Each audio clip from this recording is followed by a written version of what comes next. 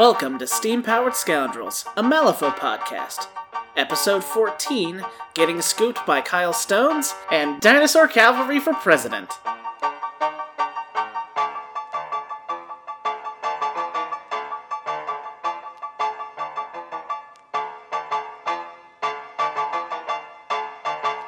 And they decided that the best place to set up their potluck would be the empty desk next to somebody who was attempting to work. And they would just, go in and out of that pod. Because, we have 2 desks in every pod. And they would go in and out of that pod and be really loud while they got their food, while this poor guy was trying to work. And they, moved chairs all over the building. And they took an entire computer out of a meeting room. A whole computer. And welcome back to Steam-Powered Scoundrels. Oh, yeah, I'm leaving that entire monologue. You're going to leave that entire rant? Oh, great. Before we do this, I need to interrupt. I just found an alt Hannah being sold on the internet, and I'm very intrigued by this. Oh, son of a bitch. Is it over $100 yet? I don't know. Price on negotiation. It's fully painted, too. Where? Oh, crap. No, never mind, I don't want it.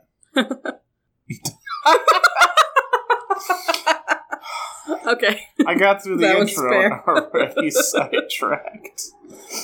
We're constantly sidetracked. That's part of the show. Okay, can you guys see that picture? That's the Hannah. Oh, is that in the Discord? Yeah. It's in Australia, though. So, it would be hella expensive. And I'm also broke. Do I have to go to Australia to get it? Well, I think they ship things, but still. Where? There it is. Pretty good. I need to turn off the computer's bing bong sounds. Bongs. Yeah, turn the bongs off. I don't care for that paint job. Yeah, I'm just gonna throw that out there. But the cat. I'm relatively certain the cat bit the head off of my Hannah. Does Hannah not have a head? Oh, That's awkward. I found it on the table, thank goodness, so I reattached it, but, the head is relatively protected on that model. There's really no way it would just fall off like that. You being an asshole? Are you being an asshole? That's a yes from the cat. So, back on track for at least a little bit here. Hey! Welcome to Steam-Powered Scoundrels. It's been a little while since we've done this format. I think January was the last time. Probably around that. But this is obviously the best way for us to talk about 2 very important topics to hear for us at the Scoundrels. One, we just got back from MuseCon, and by just got back, I mean several days ago because we're slow. We needed to recover. Yes, recovery time. But that was an absolute blast. At least it was for me, and I'm sure these other people here would agree with me that we had a lot of fun, playing a lot of Malifaux, and we'll just go do some recaps and talk about some stuff we found interesting and things we want to let other people know. So, and after that, we get to go over the new 8th faction from Malifaux, the Explorer Society. For those that don't know, the Explorer Society was revealed as the 8th faction from Malifaux. And so we get to talk about that and do some speculation stuff and the things I'm really good at, because I'm not very good at the game. So, first up, MuseCon! Yay! Oh, by the way... Oh, sorry, never mind. We didn't have MuseCon because Malifaux is dead. Everyone knows that. Yes. Yep. It no longer exists. It's a dying game, and the models that are coming out are garbage, and the rules are garbage, and no one wants to play it. So, actually, we had the biggest MuseCon turnout we've ever had. Admittedly, the con has only been around for 4 years. So, growth is a great thing, but we had 22 people show up on Saturday and 16 stay for the Sunday tournament, two different tournaments instead of a bigger one. And everyone, I guess I never did introductions. Hi, I'm Doug, Douglas Scoundrels. With me, as always, is my wife, Victoria. Hello. Then there's Brian. Hey, how's it going? And Roman. Glad to be back. The brothers, the twins. Hey, we are different people. We just look identical.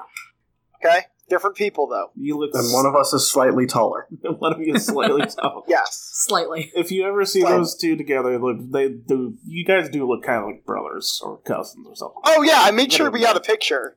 Oh, cool. It's kind of great. We should post it somewhere. Also a little unsettling. I sent it to my parents, and I think my mom might have been a little concerned. My dad was like, kind of not above board, like 28 years ago, something like that. But yeah, so I might have destroyed my parents' marriage. Whatever, it's fine. Moving on to the Malifaux. Hey, no one can destroy your parents' marriage except for your parents, alright? Give them credit for that, at least.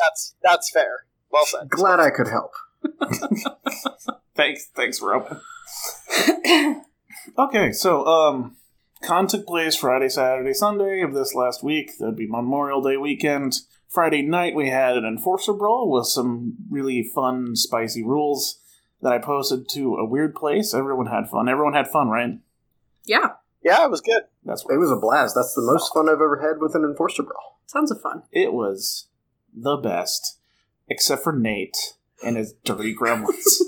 Fucking Maris. Gremlins are very, very dirty. What do you expect? Then on Saturday, we had the Schemes and Stones Open, a 3-round tournament with 22 players, most of them 10 Thunders.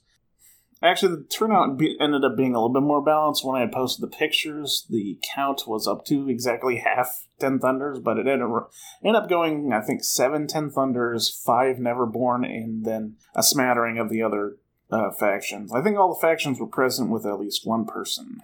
So. I believe so. All factions were represented, but the vast majority were 10 Thunders and Neverborn, and they mostly played the same things. We'll get into that. Yeah, we'll get into that. It's in the notes and everything. Then come around Sunday, we had a couple people leave. Obviously, it's a holiday weekend, so you can't really blame them. So we had 16 left over for the second 3-round tournament. I was running this one, so I got to name it, and I called it the Schemes and Stones Open 2, the Scoundreling.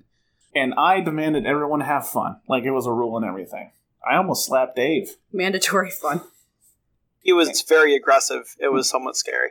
Mm-hmm. I think the field was a lot more balanced for that one. Some people switched, Roman. Action-wise, yeah. There was I think we had less Thunders and more of everything else, except Outcast. I was the only Outcast. Yeah, I think we had 4 Neverborn and the rest was pretty balanced.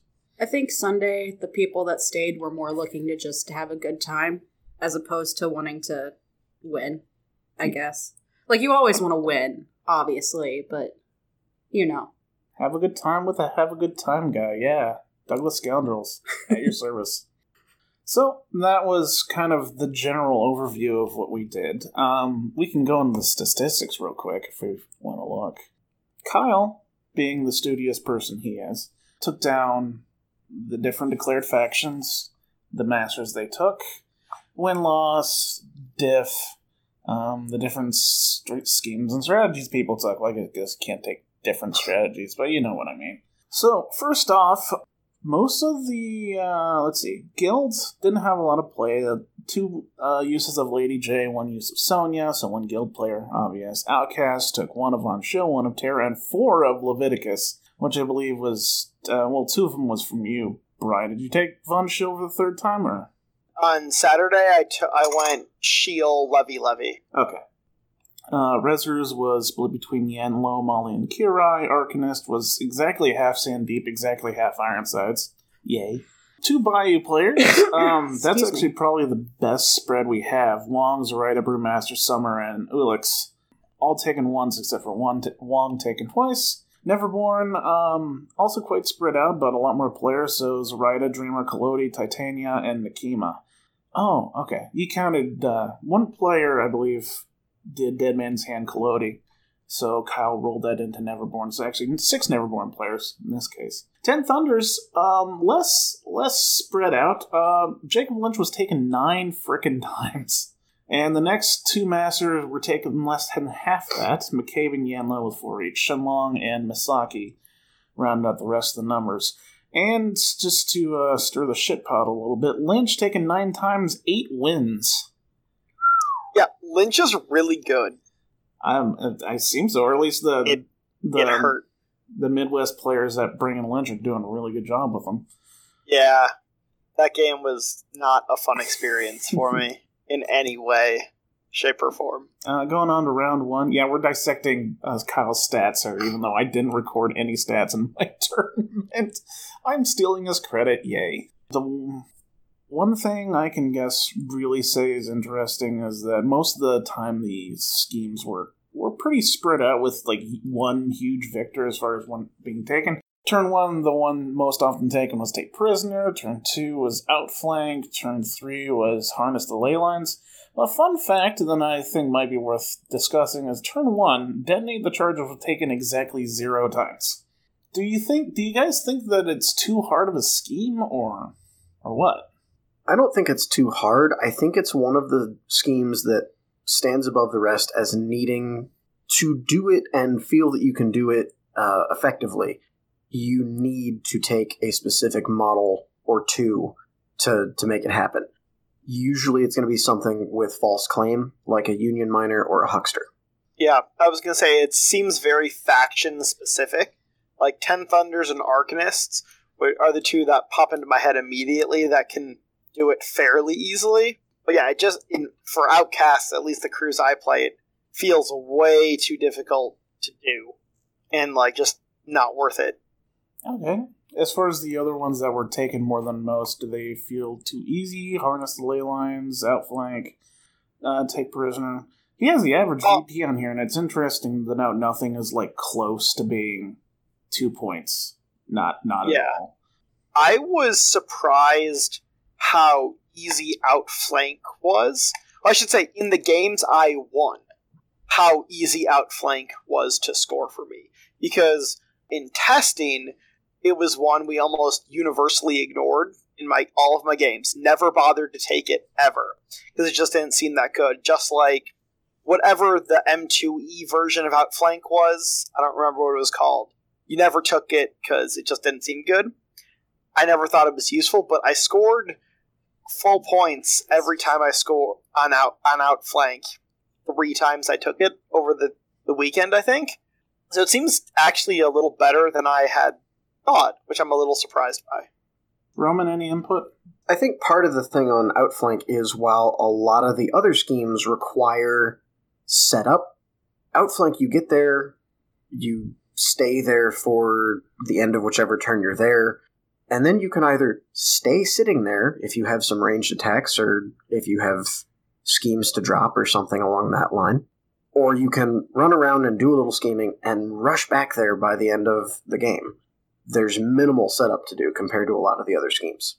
Yeah, and in the pools, like, you have Outflank and Harness. Well, you want to be on the center line anyway, and if I go to a corner, that's an automatic scheme marker that sticks around. Mm-hmm. Or in Corrupted Idols, well, I have a 25% chance of an idol showing up on this spot. Well, okay, I'm already here. So it just made sense to do it. And then if you have good range attacks, like I was scoring it with Hans on one edge and something else. Well, Hans is a threat range of 24 inches. So I'm like, he's fine, he's slow, but once I get him on that on that edge. Hans was an MVP. I had never tried him before, and I was like, I have an arbitrary 8 stones to use in my levy list. I'll throw Hans in and try him out.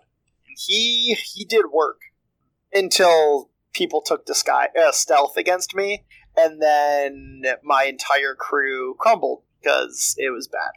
But that's for later. Oh, I guess I need to go back and correct myself because I'm an idiot and didn't realize that some masters can be taken in different factions. So while Lynch was taken the most 9 times that day, Yan Lo coming up with a respectable 7 times between Ten Thunders and Rezzers.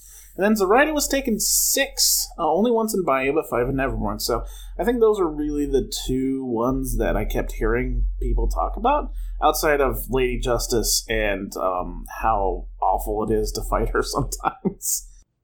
Yeah, it's pretty unpleasant. Getting into Melee with Lady Justice is not I won't say it's not a fun experience, because it is still a fun game, kind of visualizing it, but it is painful. And it's one like you don't have a choice, because you have to survive her coming in and then kill her, or she kills your entire crew. And it's very hard to effectively deal damage to her before she's engaging you. because your opponent will most likely have less models. They can do the pass thing and make sure, they're not getting out activated and all that crap. And end a turn with Lady Justice and begin a turn with Lady Justice. Exactly. That strategy. I wish there was a name for that. Bookending. So it was just very difficult to handle. Like, my third game on Saturday was against Lady J. And it was one, I put 12 AP into trying to kill her, and wasn't able to. And that was the game right there. She took most of my crew out, and once my big beaters fell, there's nothing I could do. Did my darndest, and then I had her almost dead. I had a 45 or 48% chance to flip a black joker or a red joker on damage to kill her, and I missed it. Flipping 3 cards with 5 remaining total in the deck, with the red joker guaranteed in the last 5, and I missed it, so I lost. Well, since you're talking really about hard. your games, Brian, why don't you just go over all 6 that you played? Okay. So really rapid. I went 3-3 on the weekend. I won 3 games with Levy, lost 2 with Levy, and then lost once with Von Shield. The Von Shield was probably the most frustrating loss. It was against Jacob Lynch, and it was a combination of not knowing a super ton of what Lynch did. Like, he can pop Huggy out 26 inches out of deployment for free. He can shoot his own model or an enemy model, and on a trigger, he gets to place Huggy in base contact, or a 1 inch away. So you just pop Huggy out. And then all of the terrifying checks I was having to face, my models were somehow failing them utterly. And this isn't Willpower 5 models, it was Anshiel and Hannah, who are Willpower 7. Between the two of them, they failed almost 15 target 10 or 11 terrifying checks on attacks into Huggy or Illuminated. And by the time I was cheating to just do things, I had no cards left, and I got raffle stomped. In a single round of 34 cards total, scene, I had 19 mins gone, and then the round ended. So I just never saw any good cards in the deck, and I got crumpled. The second round was probably my best overall, back and forth game of the tournament. It was against my Levy into a Big Hat. It was actually an incredibly interesting game. Big Hat, my opponent took, I don't remember what the models are, but they were Wong's, healer guys. You do damage them, they get fast and glowy, and they can heal a ton. So turn 1, I sniped a ton of damage between Levy, Hans, and Rusty into both Lenny and McTavish. 9 damage between the two of them. And a single model healed almost all that damage up on 3 AP. It was insane. Yeah, it was crazy. But then the next turn came around, and again, between Rusty, Levy, and Hans, I was able to slaughter McTavish and then kind of steamrolled it up. Ashes and Dust stood in a corner and did Corrupted Idols and outflank. So I won that one 5-2. I forgot the previous one. I only lost by 1 against Lynch, but it felt terrible. And then my third game was Lady J, Levy again, and I tried to kill her. She killed me first. Put her down to, she had 5 wounds remaining. Ashes and Dust went in. From other attacks, Ashes and Dust goes in. I hit her. After I guaranteed the hit with a 13 in hand, I had 5 cards left. I'd been counting cards. I hadn't seen the red joker, so we were tied, so it was a double negative flip. 3 cards out of 5 to see the red joker, and it was a guaranteed kill, so I was +2 damage, and it would have been 10 damage or something, and I missed it. The red joker was the 4th card, so she survived. She heals. I lose. Sunday was marginally better. I played Zoraida round 1 again with Levy. Zoraida really, really hurts. Stealth just shuts down the entire crew element I was doing. Your models can't be targeted from outside of 6 inches, and I take currently a very ranged Levy list. I couldn't do anything, and then Zoraida has gotten have gotten a massive buff because charges are 1 AP. So the Zoraida player was obeying my own models to charge back and then attack my own stuff. So I had a couple of really good setups that I couldn't use just because that's how it worked. I couldn't kill his models because I couldn't get near them because I kept throwing back. He took Take a Prisoner on Ashes and Dust, and I did not see that coming in any way, shape, or form, so he scored that. He played really well. Sean's one of the guys we know. He's come before, and he just curb stomped me. It was 8-1, and it was terrible. That second game, I played Dave, who was doing Titania, and we talked about I beat him just because he dropped the Hooded Rider too early, so I was able to kill Hooded Rider and kind of snowball the game. Hans doing Outflank just shuts down an entire half of the board. But with Titania, we were looking at, after the game, you want to put your concealing markers. The board was very segmented, so if he had put them down the center of the board, he would have just had like death alleys. I'm like, the only way to get to you is go through this alley, and he jumps on me. And then my third game, I played against McCabe, and at that point, I kind of was in a bad mood. I hadn't really had any genuinely good games on Sunday, or even, most of Saturday. So the community stuff was awesome, but my Malifaux itself wasn't that great. Wait, hold on, Brian. Are you saying you didn't have fun on Sunday? Oh, right. I did have fun. Oh, okay. I did, very much. But I was still in a bad mood. So I was just like, screw it. Levy's going to YOLO. It was wedge deployment, so I put Levy right at the tip of the wedge. And I take the Outcast Soldier Servant of Darker Powers upgrade, which just gives him a 6-inch movement post-deployment, post-initiative, but pre-activation. So I walked him up 6 inches, and that put me in the gun range of both my opponent's crews, and then Levy can shoot stuff. And I'm like, screw it, I'm going in, I don't care. I'm kind of done with this. So I happened to win initiative, and turn 1 I killed Sadir with Levy, and then later that turn I killed Despar, McCabe's other henchman. It was kind of a yes, it was kind of a slaughtering. So I won that one 8-1. So my overall takeaway is it seems really rock, paper, scissor-y. Like the Zoraida and Lady J games, like there were hard counters that just screwed me over. And then in the games I won, like of 4 of my 5 Levy games, one of the players scored 8 points. Like they scored full points, which is insane. So there was an 8-1, an 8-4, an 8-1, and an 8-0 out of those, which is insane. So it very much felt like Levy's crew. It's just like an all-around decent crew, and if your opponent makes a mistake, it's really good at capitalizing on those mistakes. So you put a model too far into threat range, Levy kills it, done. And then hopefully I snowball that into a win. So it was interesting. It opened my eyes a lot on things I thought weren't that good. Like Zoraida, when talking with Kyle on Schemes and Stones, we both discounted her hardcore. I was objectively wrong in discounting Zoraida. She hurt. That was terrible. Lady J, obviously, we knew was going to be good, and she was. I just couldn't deal with it properly. I should have taken a more melee-centric crew that can more armor. Probably should have done Von Schiele into her. So yeah, it was fun. It humbled me. I thought I was going to do much better than I did, and I did pretty crappy. Came 17th on Saturday. So just kind of shows that I need to learn the game better now with the new edition. So Can you guys hear the cat? No. Oh, okay. Cool. So, but yeah, that's me. So Roman, let's talk about your games. Well, I had 2 really fun days on both of mine. Yeah. More and Doug, don't worry, I had slightly more fun on Sunday than I did on Saturday. You better. Well, yeah, I was playing my home faction Arcanist on Sunday. On Saturday, I was trying out Thunders, just because in you Indy and here, everyone else in the tournament, right? I at least was playing neither Leash nor Combo. That's fair. That's fair. Yeah, no, I respect. That said, had I had more time to practice Yanlo to get him running quickly, I totally would have soloed him the entire day. He's just that good, people.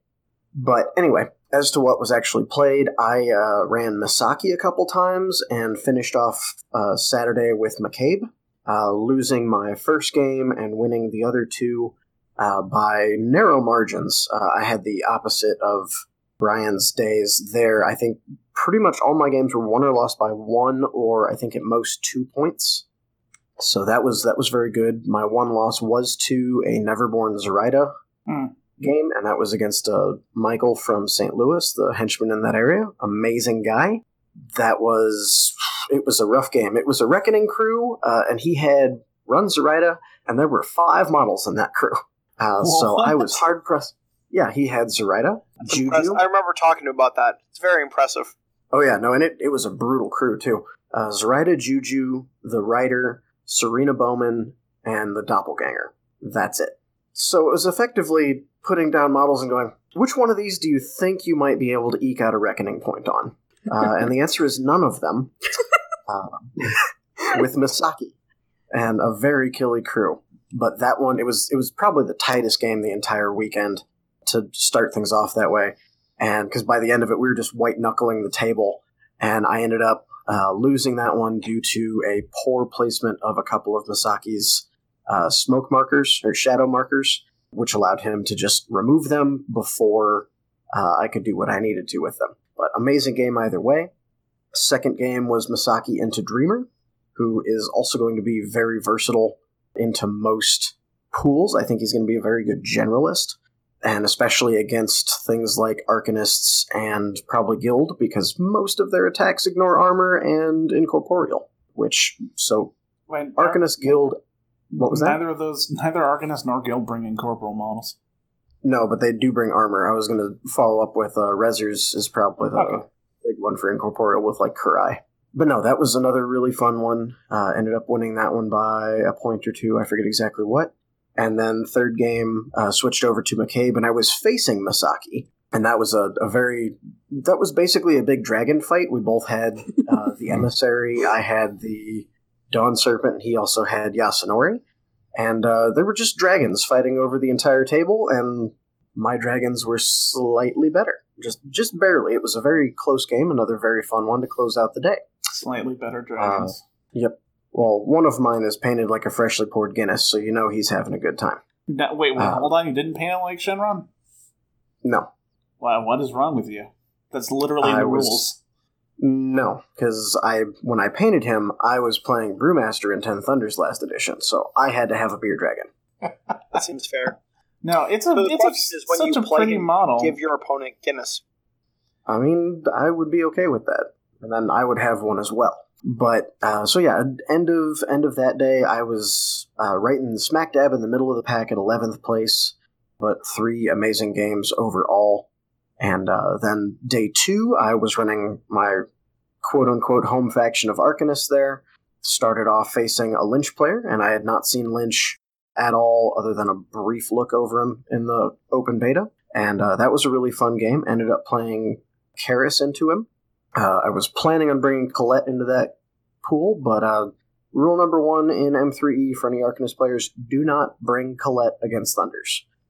They will turn off all of your defensive tech for 7 stones. But explain this to me. Charm Warder? Okay. No, not even. You bring a Tanuki, because they can throw out 3 focus to turn onto different models. And that will they have a bonus action that will focus and 1, 2, 3 heal at range 6 inches. And then they have Sober Up, which will remove a condition, and if it's targeting a friendly model, it will give them focused, also at 6 inches. So if you don't want them to move, they can throw out 3 focused onto 3 different models, or 2 and 1, depending on how you want to do that. That'll more than get around Colette's Serene Countenance, and then one of their upgrades is Masked Agent. Part of what it does is give whatever it's attached to a 6-inch aura that says no resistance triggers can be declared there. You're going to have a mobile beater anyway because it's Thunders. So for 7 stones plus whatever mobile beater you're going to do, Colette, if they want her dead, she'll die turn 2. That's stupid. Yeah. Seems okay. Great. Yeah, you're never going to bring Colette into Thunders due to that, or at least not as the declared master. I could see sometimes maybe when you want to bring her as a secondary that they're not expecting it, but it's still real dicey. Focused is so much better in this edition. You shouldn't be giving it out so easily. It's very, very good. Hans with 2 to 3 focus a turn is kind of broken. Well, and this is my confusion, because in the not to get too far off topic here, but in the closed beta, originally Distracted was anti-focused. It was a negative to the attack and the damage. And within the first couple of weeks, people were complaining about it so much they changed it to what it is now of just a negative to the attack. Pretty consistently since then, throughout the closed and open beta, people were complaining that focus was too good. And I'm going, the only thing I can think of is people were not using distracted, or were not using focus to counter distracted in the first couple weeks. They changed it away from that, and they never tried putting distracted back to what it originally was, because there's enough distracted in the game that would, I think, really help in this case. And your next game? Yes, so the Lynch game was super fun. Karis is a bit of a tank now, and that's what I used her as, with a little bit of healing, and ended up pulling that one off with an extra point. Would have had one more if we'd had another couple minutes, but it was a fun game either way. The second game was against Rezer Yanlo. I had seen up to this point Thunder's Yanlo. Rezer's, he has a couple extra tricks here. Honestly, I should have lost this game. No, the player I was playing against tonight, I don't know if he was just having a really tired day or what, but he was playing kind of slow and consistently going, oh crap, I meant to do this, and oh crap, I meant to do that. He's kind of known for that. Okay. Yeah. Okay, either way. It's something I'm trying to work on with him, but he kind of waves it off as like the other person's fault. But no, that's kind of him sometimes. Okay, and that's I'll own that since he's a friend of mine. You just gotta poke him with a stick. Okay, or beat him in the head with it. And no worries. Like in this case, I'll tell you, he lost the game because he was moving too slowly. He had Breakthrough and Asura, and Asura's change since the open beta, or during the open beta, was now she has to get a second suit to summon zombies far away from her. But now it's on any table edge she has visibility to, as opposed to originally it was you didn't need the suit, you just needed the crow to summon them, and it was you can bring them in touching any table edge outside of the opponent's deployment zone so long as you can see it. So now the problem is, if she gets that extra suit, which you give her the Whisper, because you do. So you can look at the top 3 cards when she goes and decide when you need to stone or when you're doing this, or if you are. She can put that zombie on your opponent's table edge, like in their deployment zone. He should have had her go late end of turn 1, or had we continued on further into the game, put them in turn 2, and should have gotten Breakthrough no problem. Have the zombie lay down the scheme marker because Asura makes them significant during their game, and then run Manos or somebody just anywhere back into my deployment zone. Wouldn't have been able to stop him because Yanlo has tons of movement tricks, or the Rider, same thing, and would have had the game there. But he was a little focused on killing Karis. Did manage to do it, but I got one more point than him in the meantime. But fun game either way. And then wrapped up the end of the day facing a good friend of mine, Nate, who we've had on the show before, and closed out my weekend with my other loss, also to Zoraida, this one in Bayou. And it was, we were playing on a board that looked like the inside of a tavern, and it was basically the fight night of Tony Ironsides versus Bad Juju, and it was hilarious fun. And it turns out one of the best ways to deal with Zoraida is to, if you can get lucky on flips, force her to get near Tony so that they're engaged. Because Tony says, if you're engaged with me, you can't attack anyone else, and obeys are attack actions. And obeys also can't target master models. So Zoraida gets into you and goes, I can't obey you, what do I do? Like, I guess I'll try to... Yeah, you get punched in the face and the old lady dies, is what happens there. Yay! It was pretty satisfying.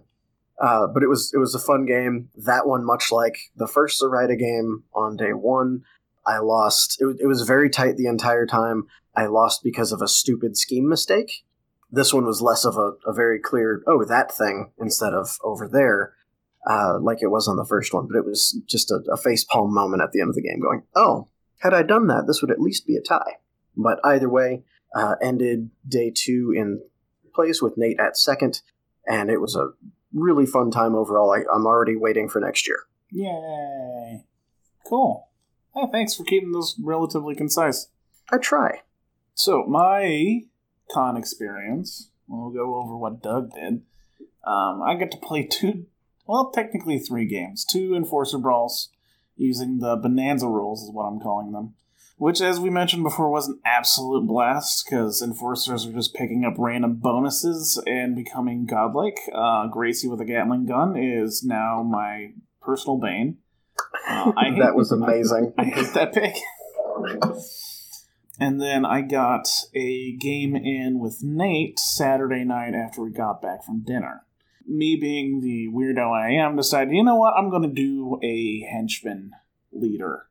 So I was like, you know what, we'll go with a Tony team, but without Tony. So I declared captain as my leader.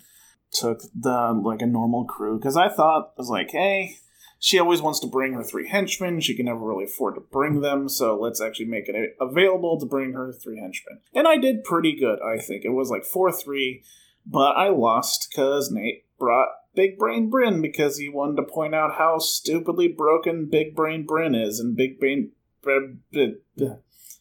that model, is a little broken at the moment. At least I think so. He has an ability that, it's an action that lets him discard 10 cards and then grab 3 cards out of his discard pile and shuffle them back into his deck. And since it's one action, he can do it twice normally, and if he's the leader, he can do it 3 times. And when you're cycling out a bunch of bad cards and putting all the good ones back in your deck, you're top decking like a lot of nonsense. I think at one point he just decided that he was getting bored of just succeeding at every flip, and he started doing other things with Bryn. But it was a close game, and I made sure I annoyed the living shit out of him with Fitzsimmons, which I'm starting to absolutely love. Fitzsimmons is great. Fitzsimmons is great and is quickly becoming the bane of Nate in general, based on your game and my Tony game with him. Well, I don't know if he was trying to bait me or he just simply forgot, but he kept putting down ski markers right next to his models. And I was like, oh, okay, arson, boom, it blows up. Oh, look, you put down another one, arson, boom, it blows up. And the Hail Mary I did at the end of the game was really fun, because Amina is probably the best henchman Ironsides has right now, because she's an obey henchman, and she can do it pretty reliable, and she's also got some other great tech. And so what she did is she forced Fitzsimmons to walk inches, and then made him push towards scrap marker and gain fast, and he managed to basically fling himself across the board and blow up one more ski marker to deny him, outflank. I think that's... What's the one that requires all the 3 corners? Power Ritual. Okay, Power Ritual, yeah. So that was a lot of fun, although I was getting tired by that. So sorry, Nate, if I seemed grumpy. I had a blast. And then I ran the tournament on Sunday. So I had a lot of fun.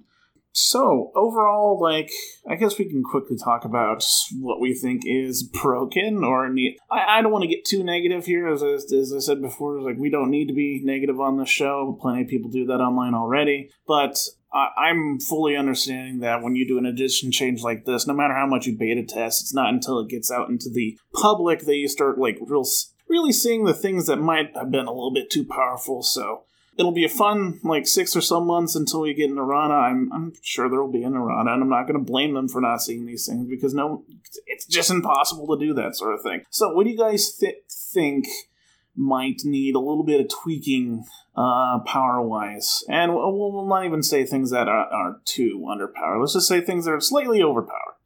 Brian? My big one would be Lynch's Pop Huggy Out. The trigger needs to stay enemy only, and not, because as written, it can be any friendly or enemy target. So if you're able to send one of your cheap minions up the board 15 inches, let's say, which you can do, depleted, which are insignificant minions. There are 3 stones, and hard to kill, hard to wound. I think they're hard to wound. Hard to kill. Pretty good for 3 stone minions, insignificant, sure, but they do things and stuff. Depleted can push each other as they walk, so you can get a depleted 15 inches out of deployment and then shoot it to pop Huggy out, so you get an extra X movement, whatever it is. And Huggy is only 9 to 10 inches out of deployment at that point from your opponent. Jeez. I think that has to get a restriction on the trigger. That would be my biggest one after what I saw I'm also a little salty still after the Lynch game, so that's that talking. Though I will fully admit, on my own side, Rusty Alice at min 3, like, I think they gotta knock her down to min 2. Because she can get, even if she's engaged, if she disengages, she gets an AP to shoot and then rapid fire to shoot again. And I don't care about cover because my stats are 6 and most defenses are 5, so I'm going to hit you. And oh no, I'm on an infinite minus flip. I'm still hitting you for 3 damage. Jeez. And then 3, and you can get focus easily. So, Scavenger, which is an amalgam crew anyway, because it's amazing, I just give you focus every turn. So she'll have at least 1 focus a turn. And if I haven't tried it yet, but if you take 2 Scavengers, she gets 2 focus a turn. And that's broken. So I don't want to give up my best shooting thing in my faction, but I'll be fair. She was like my hardcore MVP for the weekend. So that would be my 2 cents. Roman? Yeah, I agree. There's a couple things in there that broken might be... I don't want to say that they're unfun, but they're definitely gotchas the first time you see them. I didn't have the same issue as Brian with Huggy, but I was also playing on corner deployment, so it was like, oh yeah, he's still a ways away from me. That, I can deal with that, but it would, on a standard deployment, that would be a painful awakening. Bryn is another one, but I think that could be pretty easily changed by making his card cycling ability once per turn. Yeah. Problem solved. The one that really concerns, and this isn't one thing in particular, but there are interactions with it that I don't think they've all been tested as much as they should be, and that is Yanlo's reliquaries. So these reliquaries, whenever you kill one of Yan's named people, Izamu, Shiaki, Manos, etc., they all attach their own reliquary upgrade to a friendly within, I think it's 6 inches. No line of sight or anything on that. And that basically gives that model some of their abilities. So like for Izamu, it's here, I don't even remember his, because his isn't one that worries me over much. And that should tell you how good some of these are. But I think it's here, have armor 2, and a better attack, or a better attack range. Manos is the one that concerns me the most. His is, here, have my demise ability, which is, if you die, discard a card and gain 4 health back, instead of dying. Now, the whole thematic idea behind these is Yanlo can heal people better when they have one on them, and he can also say, hey, person that has that reliquary, you're not you anymore, you're now the person that reliquary belongs to. So if you killed Izamu, you get a second Izamu. Cool? Cool. Problem here, Shiaki has a trigger on an ability she's going to use turn 1 anyway. It only needs a 4 to go off, and I forget what suit it needs, but she just needs a suit. And she says, hey, whoever is still alive from this ability, if they normally give out a reliquary, I can put that on someone also in range of this ability before this person dies. And if you put, for example, Manos' reliquary on Izamu, that makes Izamu essentially unkillable. You're not worried about if you want to bring Manos back, because you did it without killing him. If you want to kill Izamu to have a second Manos later, it's going to be because you need the points, and he's a better scheme runner. If you put these on some of his minions, they get a +2 move and a positive flip to everything they do, just for having the reliquary, plus whatever the reliquary does. So it starts stacking up a bit too much and a bit across his whole crew on the key pieces. I don't know if they need to tone them down, or if they need to say these can only go, or only minions get the bonuses from these, and then remove the standard minion bonus that they get if they have one, so they only get the reliquary. But something tells me Yanlo did not get enough feedback on his testing when they were doing them because of this. Okay. Well, considering how often he was brought, it seems like he has quite a bit of potential at the very least. But, well, I mean, we'll see. It's definitely going to be a very interesting July and August. I'm genuinely excited for that. I mean, something's probably going to be figured out to be absolutely broken, but that happens. And then we'll all just be like, I'm not playing the broken stuff. I'm a better person. Nah. Or maybe that's just me. And Weird's been pretty good about doing erratas or FAQs when they've needed to before. They just have to see it, and once it's out there, they go, yeah, that's not happening anymore. Mm-hmm. So I'm not too worried about it.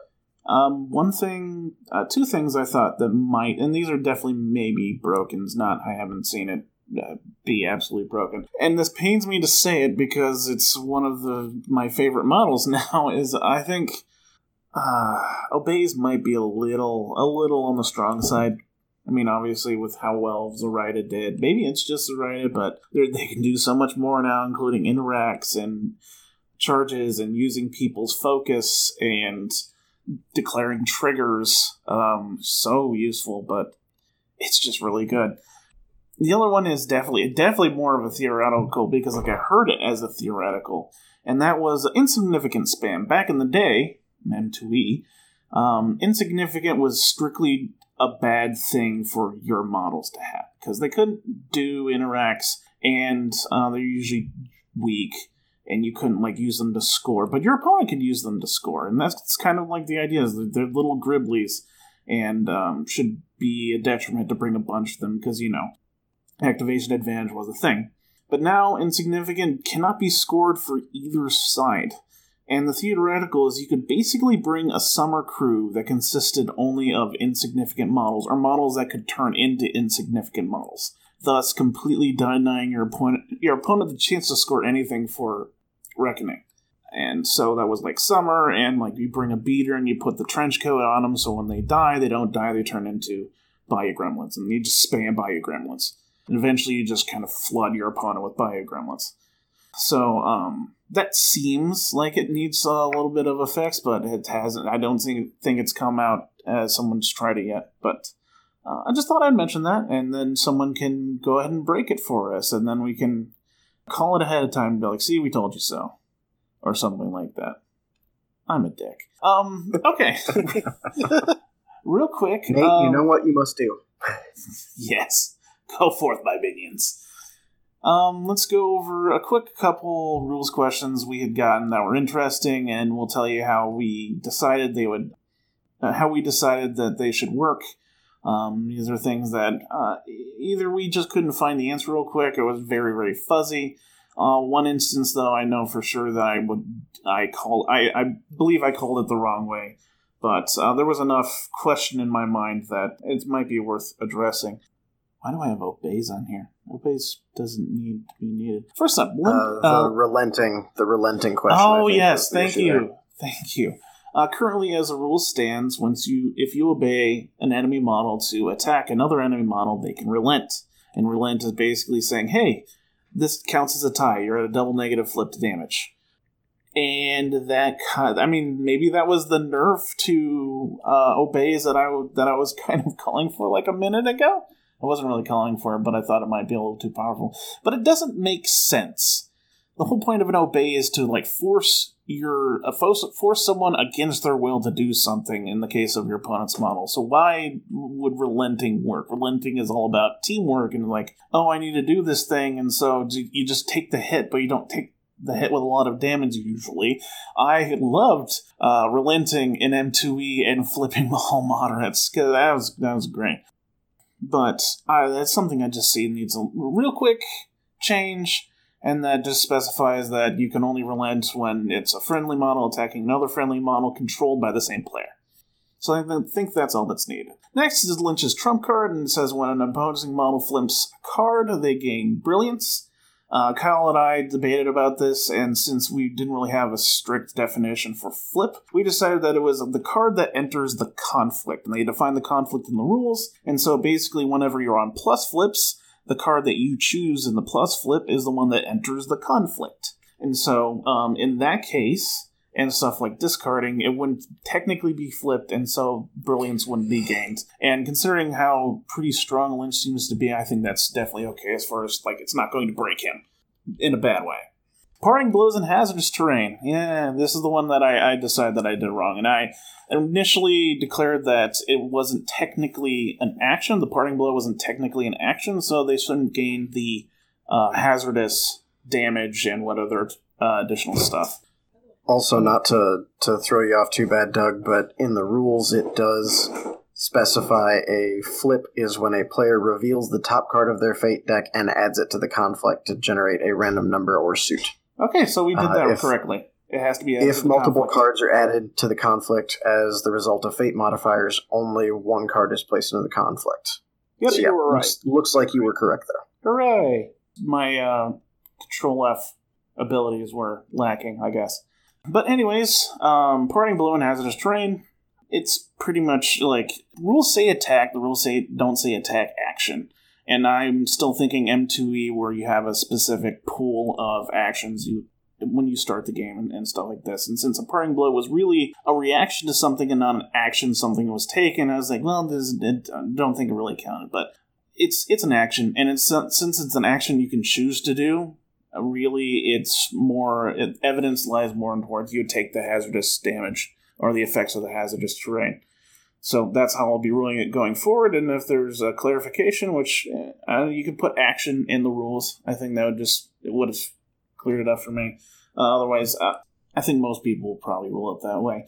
Concealing was a question brought up, and this person was getting real sick of being on negative flips for concealing, and he asked if he could put a friendly model, intervening, so that all of the lines of sight would be blocked by this model and no longer pass through the concealing terrain, and therefore the opponent would no longer be gaining the benefits of concealing. And we talked about it for a little bit, Colin and we determined that lines of sight that go through a model are counted as being blocked. However, they don't stop. They still continue all the way to the model you're targeting, and thus they would still pass through concealing, and thus they would still trigger the concealing effects as per how we read it in the rules. And, I mean, that kind of makes sense. Why would having something in your way suddenly stop the concealing from working? And I think it makes sense. It seems like, yeah, if I feel until they clarified that officially, it makes sense that just because I'm standing partially in front of you, it doesn't mean the thing that's 12 inches away suddenly isn't hiding anymore. Like rationally it makes sense. Mechanically, it might not, it's not, as intended maybe, but but it rationally makes sense. And not only that, Weird is actually, there was a similar thing like this that came up in the open beta, and they used the same logic. The thing that came up was, if you have someone standing behind dense concealing terrain, the line of sight goes through concealing terrain, and the other line of sight doesn't. That's how you're seeing them. But if one line of sight does, it stops at the end of the dense, so it doesn't technically go all the way through the concealing to get to the model, as far as the line of sight is concerned. But they specified it by saying the concealing says if the line of sight is drawn to the model, not if it is blocked or not. So you're exactly right. I think there's a call-out box in the rulebook for that somewhere. But yeah, it's the same logic of the concealing doesn't go away just because the line of sight doesn't go through it and that's the only thing. So I would say Weird's backing you up on that one. Yay. I'll admit I'm not a perfect judge, and some of these decisions were just kind of off the cuff and things we had to come up with quick without staring at the rulebook for several minutes. So if you know a solid answer for these, like Weird had answered it previously, please let me know. I would like to learn and get better at the rules. Two things that kind of go hand in hand. Vendetta. Vendetta's a little weird. And especially because of the new way Replace works. And so the question came up, if I put Vendetta on, say, Izamu, and I kill Izamu, and that reliquary goes to another model, and then that model becomes Izamu, does the second point of Vendetta score or not? And they were arguing, well, Izamu's back, so he's still on the board. And we looked, and Replace specifies that you place the replacing model next to the old one, and then all the effects of the old one get transferred to the new model. They specify new. So we decided this is a new model. It's a new Izamu. It's not the old Izamu. So the second point of Vendetta would have been scored. Now, this doesn't work for pigs. Thank you. Oh my goodness. Thank you, Nate, for coming up with this one. Or I believe he's done it before. You take Ulix, and you take a piglet, and you vendetta something pretty weak because piglets have really small soulstone cost, and then you upgrade that piglet, and you upgrade that piglet again, and suddenly it's a really big model taking on like a 4 soulstone one. Because those effects get transferred to the new model, and so the piglet becomes what? A war pig? No. Yeah, war pig like eventually. That. War pig, and then and then it just wrecks face. So that's a bit of cleverness, but that's how the rules go. We're not entirely... I will say that one is not only pigs where that will work. That will also work on every effigy if they upgrade and go to the emissary. Ooh. It also works if you bring in 2 single Coryphy and replace them into the duet. So, and anywhere where you can replace a smaller model into a bigger model, that will work. It's just that Ulix can do that so easily. I feel like that can't be rules as intended. Except that in the replace rules, it specifies any effects targeted, such as schemes, leader designation, lasting game effects. The new model is always considered a legal target. So I feel like they were intending that one. That just like feels like broken in essence. Like if you look at the pigs idea, so I can take my 3-stone model or whatever the pigs are and target anything more expensive in my opponent's crew, and then basically defeat the whole purpose of Vendetta. It's incredibly strong with very little counterplay. Obviously, like if they start doing it, this is what they're doing. Well, I don't know which. At that point, their war pig theoretically could kill any one of my models except your leader, I suppose, for Vendetta, or non-henchman as well, and score points for it. How do you counterplay that? You gotta kill it, but if they're doing it correctly, it's not a model that's ever going to be able to be attacked, and by the time it's a war pig, it should be full health, because it heals 4 each time it evolves. So you have a full health war pig that's going to come in and straight up murder you. And you can't block that. So, like, the transferring, I think that's the idea to make sure you can, like, that your model, like, I declare Vendetta on your whatever model, and you kill it to replace it, I can still, like, your opponent can still score Vendetta. It shouldn't make you scoring Vendetta easier, because you can cheese out hyper-powerful models to go kill some 4-stone baby, model. Baby, an actual baby. Wait, no, Kate's more than yes. Kate's like 9. Well, I mean, we brought this up, so if it's something we might just have to deal with for 6 months, or maybe they already saw it and they've fixed it in the small rule change. It's not going to end the game and ruin it for everyone. It's just corner case specifics. Yeah, worst case scenario, it's a neat trick that Ulix can pull off better than other people, but other people have access to it. I don't see it as being any worse than, hey, if someone declares MNSU or Wastrel as their keyword and detonate charges in the pool, you're not going to stop them from doing it. I mean, I got stopped from doing it, but...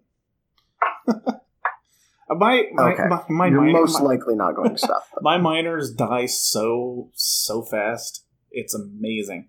It's almost like my opponent knows what they can do, and the defensive tech really isn't there to keep them alive. But anyways, okay, I think that's enough about MuseCon. We've been rambling on it for about an hour, right? Right, guys? So let's get into speculation territory. Or, like, this is news. This is probably news for someone. We know exactly what the 8th faction is from Malifaux. It is the Explorer Society, and Doug is a very, very clever boy. You know why Doug is a very, very clever boy? Because I figured it out before they told us. And by told us, I mean they like let someone post the actual specific name and description from a game show, a picture of the rulebook. But I figured it out because they said, it had already been mentioned somewhere in the fluff. And I was like, you know what has a lot of fluff?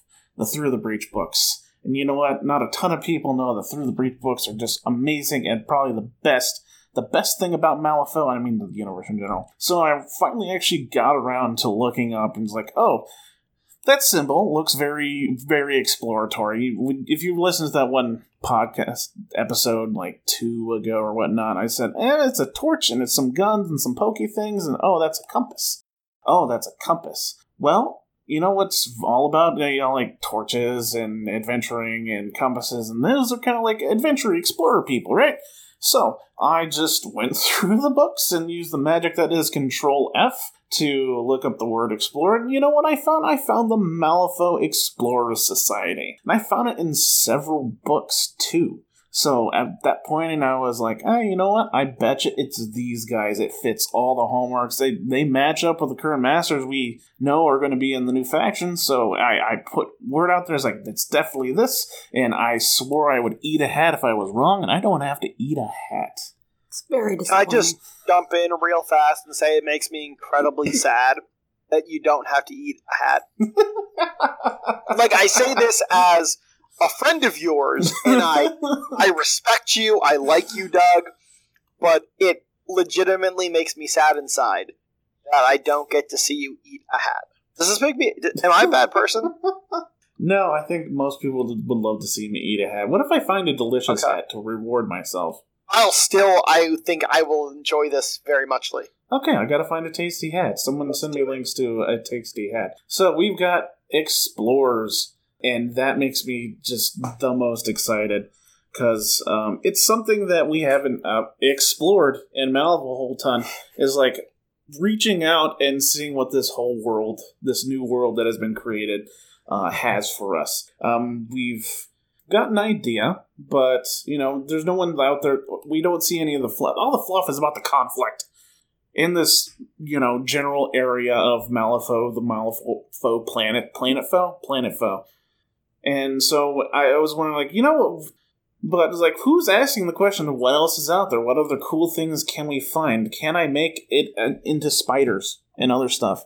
And so we're getting that in an entire faction, and it's amazing. So, okay, so real quick, I'll recap what we know, so everyone else can be in on it, and then we'll go into speculations, and so Victoria can talk. That's not like a bad thing, you're just a lot more about fluff. You're a fluff person like me. Yep. And you didn't run tournaments, so you don't have that input. Yes, Victoria's still here. Alright, first off, the most obvious, the existing masters. We have Cornelius Bass, and... Lucas McCabe. Alright, so we got two guys out on the frontier. I mean, one is their freaking keyword is frontier, so that's pretty obvious. Out on the, I'm assuming he's hanging around the Badlands, which is west of Malifaux.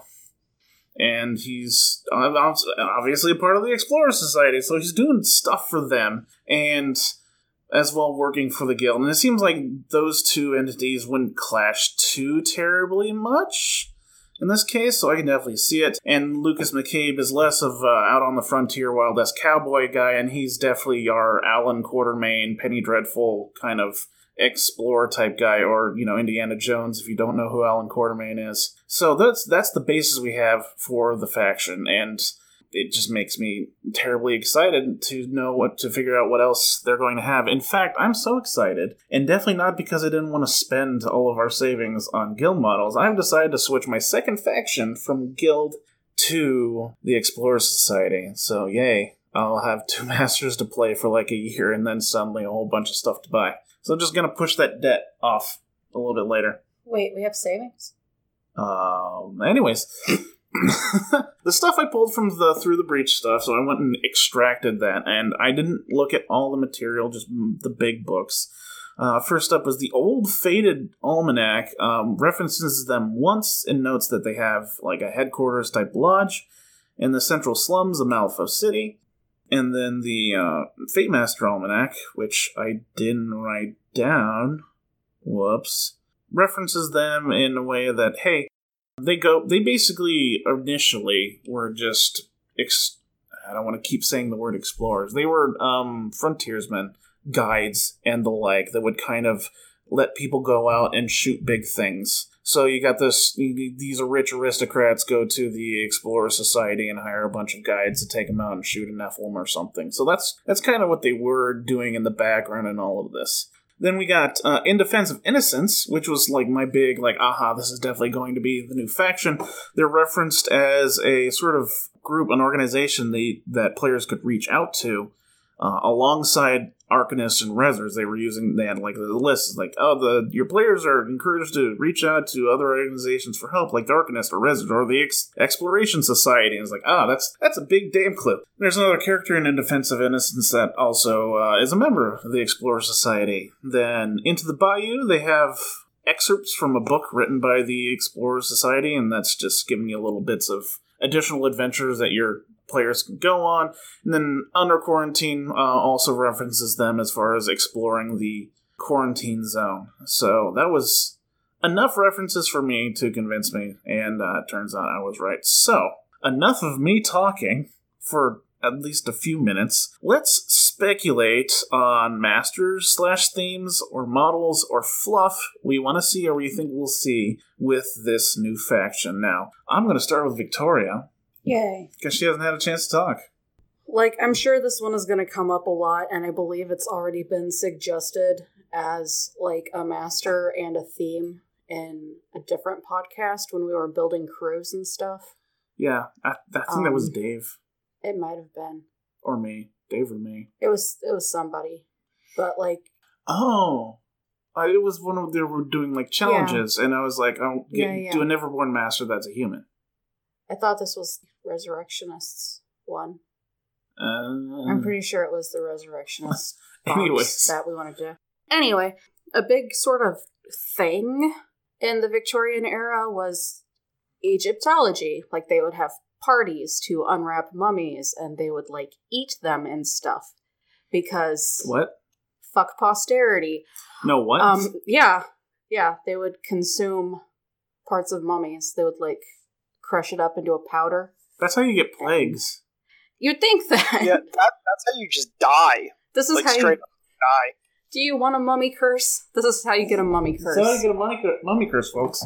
By consuming powdered mummy. But yeah, so that was a big thing. So I would like to see some sort of callback to that. Maybe like actual mummies. Maybe have never-born mummies in Malifaux for some reason. I don't know. Oh, Lord. Just Egyptology and mummies would be cool. Yeah, that would definitely fit the theme. Brian, I guess?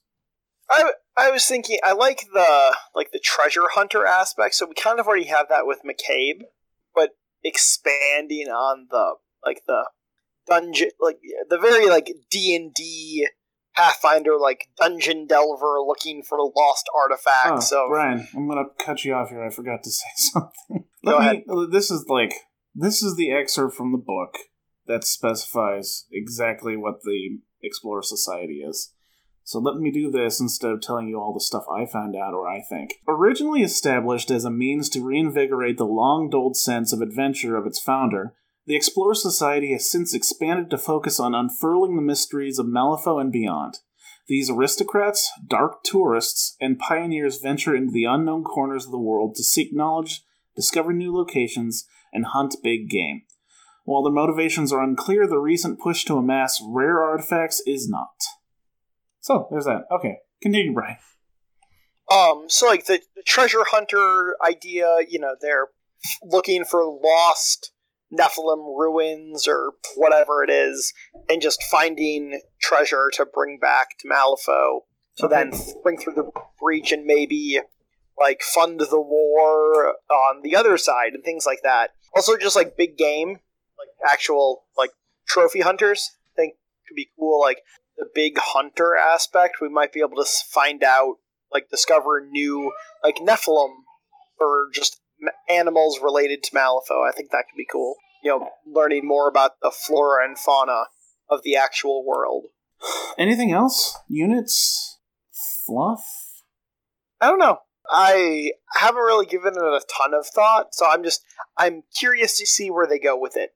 And I wonder if they'll bring in like the new masters, where they're going to pull them from. Because I would hope they just don't do a full faction, multi-faction masters.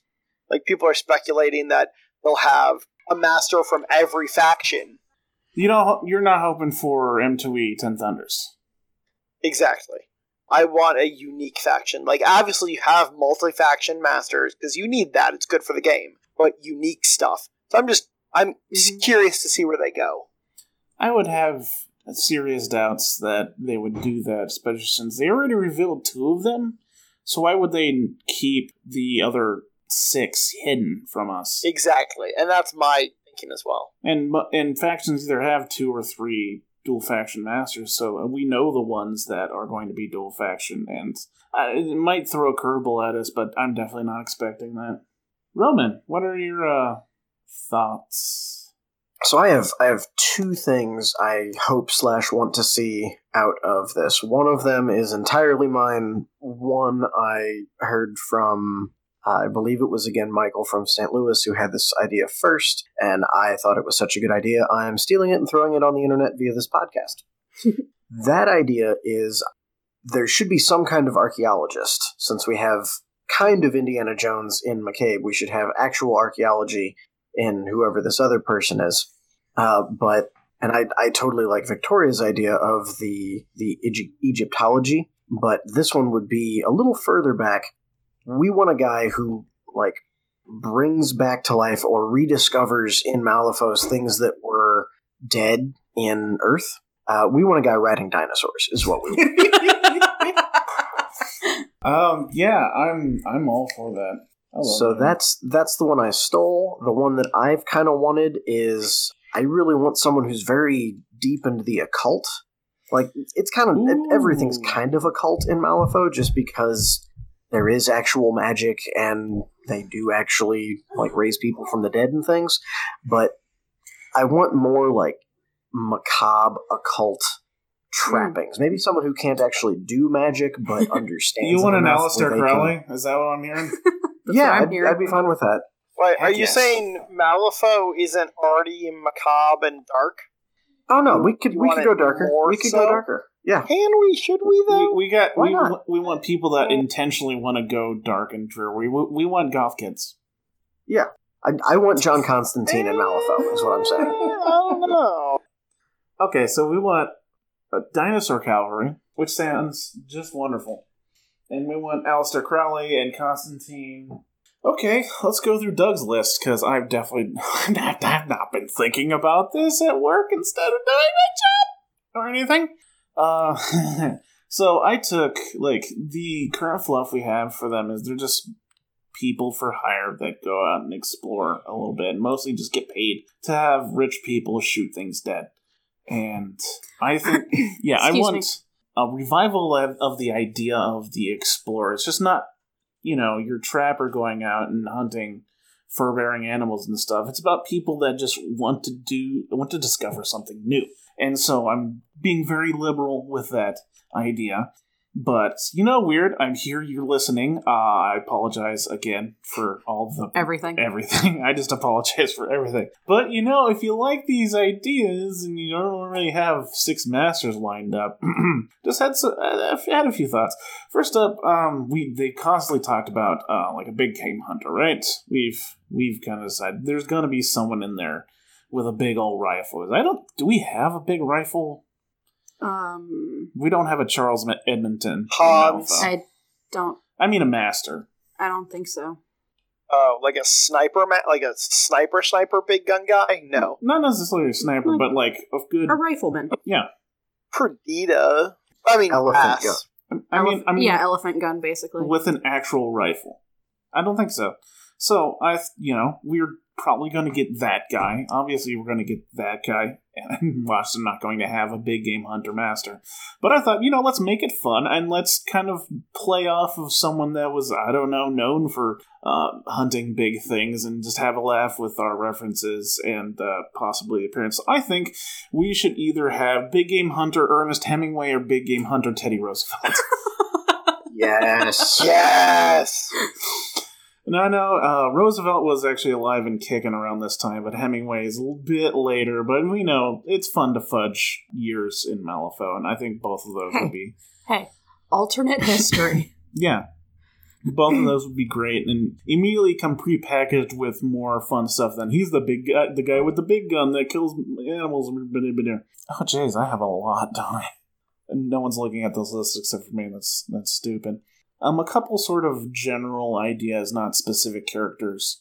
The big sort of exploration going on around here, around this time, in the world was actually polar exploration. Mhm. So I thought someone that would be heading north through the 10 Peaks, probably getting into shenanigans with the December cult would be really fun. And there's a couple like famous explorers that you could go with If you for that. call getting your heart eaten fun.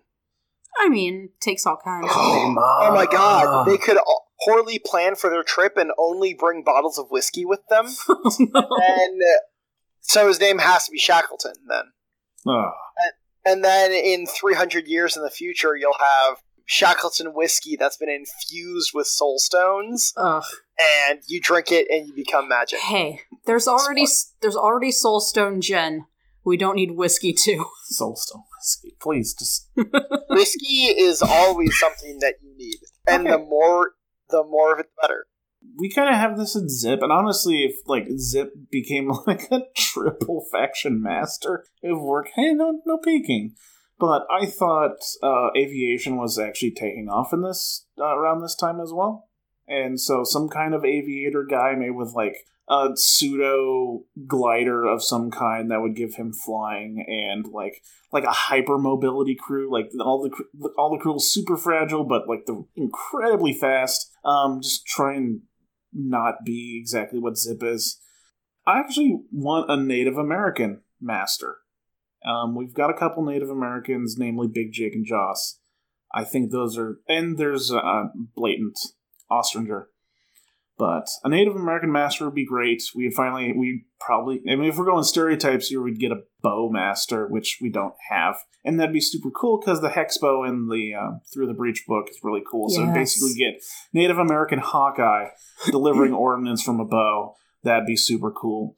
And, I mean, you'd probably steal the trappers from Bass, too, though. But yeah, definitely like your woodsman explorer. I have down here a lumberjack. Because every faction needs that melee beater, right? And that was the first thing that came to mind. And I got a reason for this. The reason he's in the Exploration Society. It's an okay reason. Just bear with me here. So there's like an actual lack of usable wood in Malifaux. Because the trees that are predominantly there are not wood, and they're not straight, and they're full of knots, and they're just horrible to build with, but that's what they have, so they have to deal with it. So what if there was an enterprising man that was like, you know what? I bet you there's good trees out there. I'm going to go find them, and this was our Paul Bunyan guy. I'm talking like Blue Ox. Tree hunter. Tree hunter. He hunts trees. we need someone to really, really tick off the Neverborn, and I want it to be this guy. So yeah, definitely our Axeman here, and I don't know, make him like incredibly big spike damage, and so he would be, because I don't think any of our like current melee masters are specifically good at that. I mean, they all can do quite a bit of damage, but it's usually like a good solid amount over time, and I want like a risk of dealing like a lot of damage and possibly hurting yourself or something. Oh god, what if he's a gremlin? No, I want Big Paul Bunyan. That's what I want. I want Paul Bunyan. So those are sort of, I guess I did have a specific name for the lumberjack.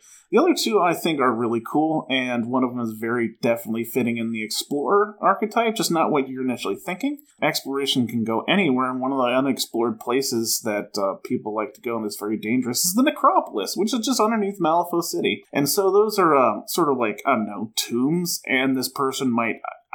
like raid those tombs, so we need some kind of tomb raider. And I was thinking a lady with possibly oversized bosoms and 2 pistols to do that. Obviously, a more tasteful sculpt would be nice, but... No, I want the polygonal pointy tits. Yeah. I demand it. Oh, God. But I think, yeah, actually a Lara Croft type character would fit in well. You just need to make her distinct from McCabe in some sort of way. She could still be doing relics. Obviously, it seems like relics seems to be their sort of thing. So maybe not handing them out, but something. I'm not the one coming up with actual mechanics here. I just like the ideas. And the other one, the last one I have on my list, and this is definitely a kind of a bit of a stretch as far as exploration goes, but I thought we could get an explorer in science, because we have a few scientists in Malifaux, but they all seem to be evil. And so I actually kind of want, like, a good scientist type person that's actually out to, like, help people and stuff. Maybe not too goody two-shoes, but just someone that's actually wanting to do good and in a lab coat or something. So I thought we could have, like, an Alexander Fleming type scientist, the guy who discovered penicillin.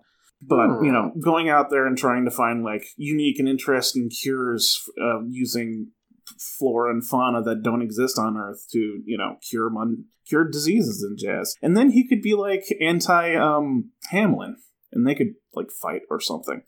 His whole crew is just healing. His whole crew is just, oh god. Everyone on his crew heals. Like, they don't do very good damage. They're not very fast, but it's like impossible to kill them because they keep healing each other. That would actually kind of work in a way, I think. It would be, like, really infuriating to play against, but... Well, we're not the design team. That's weird. I know. That's their problem. Those are the masters I came up with. What's cool. up? I was just saying, I would like to jump in with another idea that I had.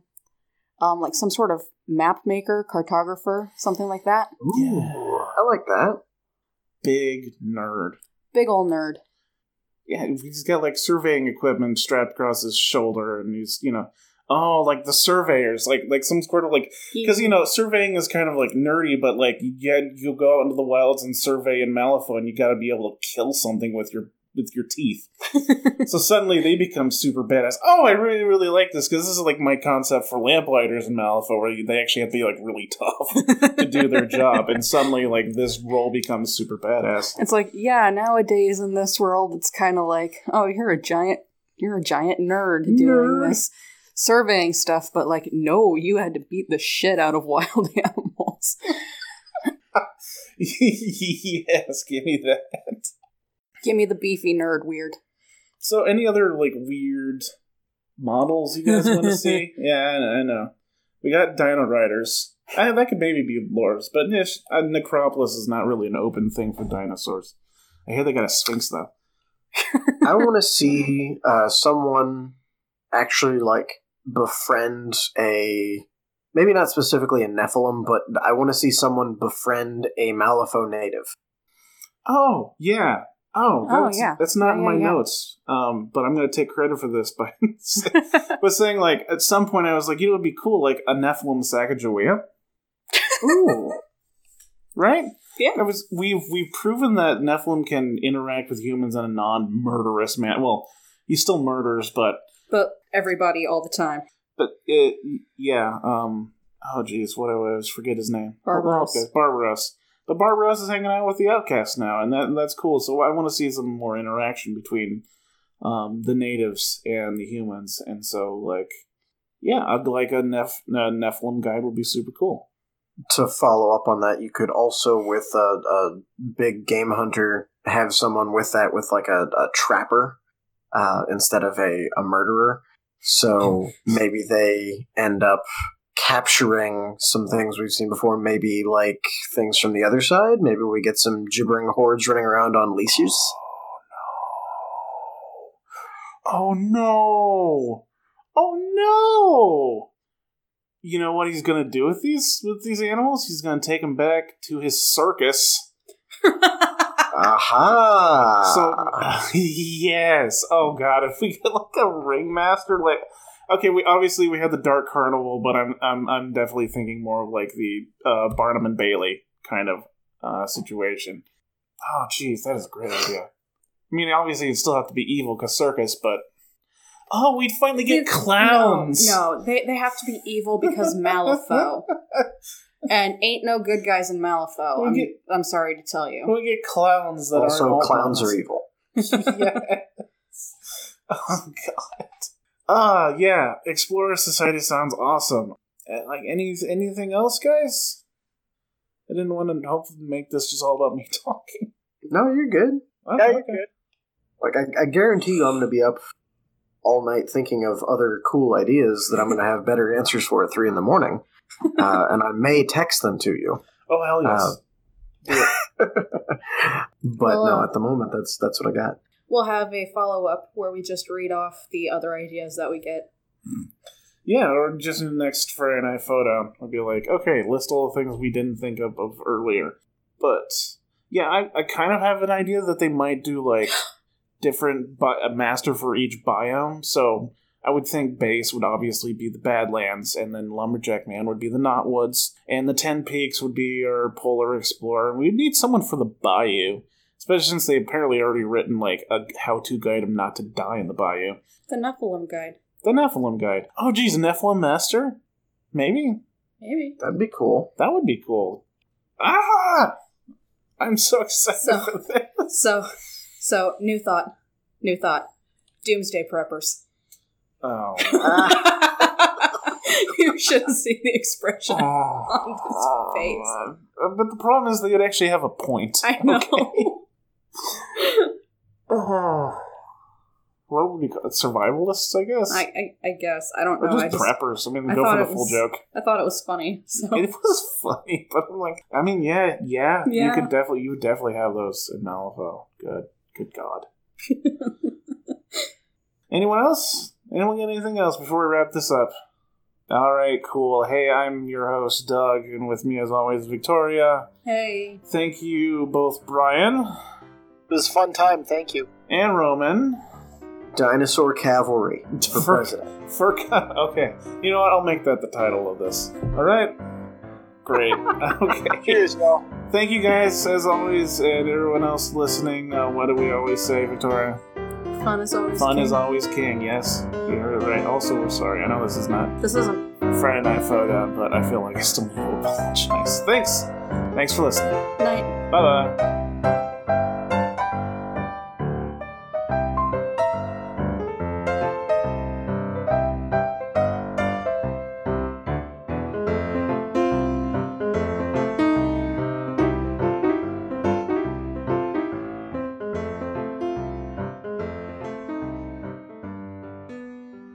Songs used in this production are Villainous Treachery and 5-Card Shuffle. All music is created by Kevin MacLeod and is licensed under Creative Commons.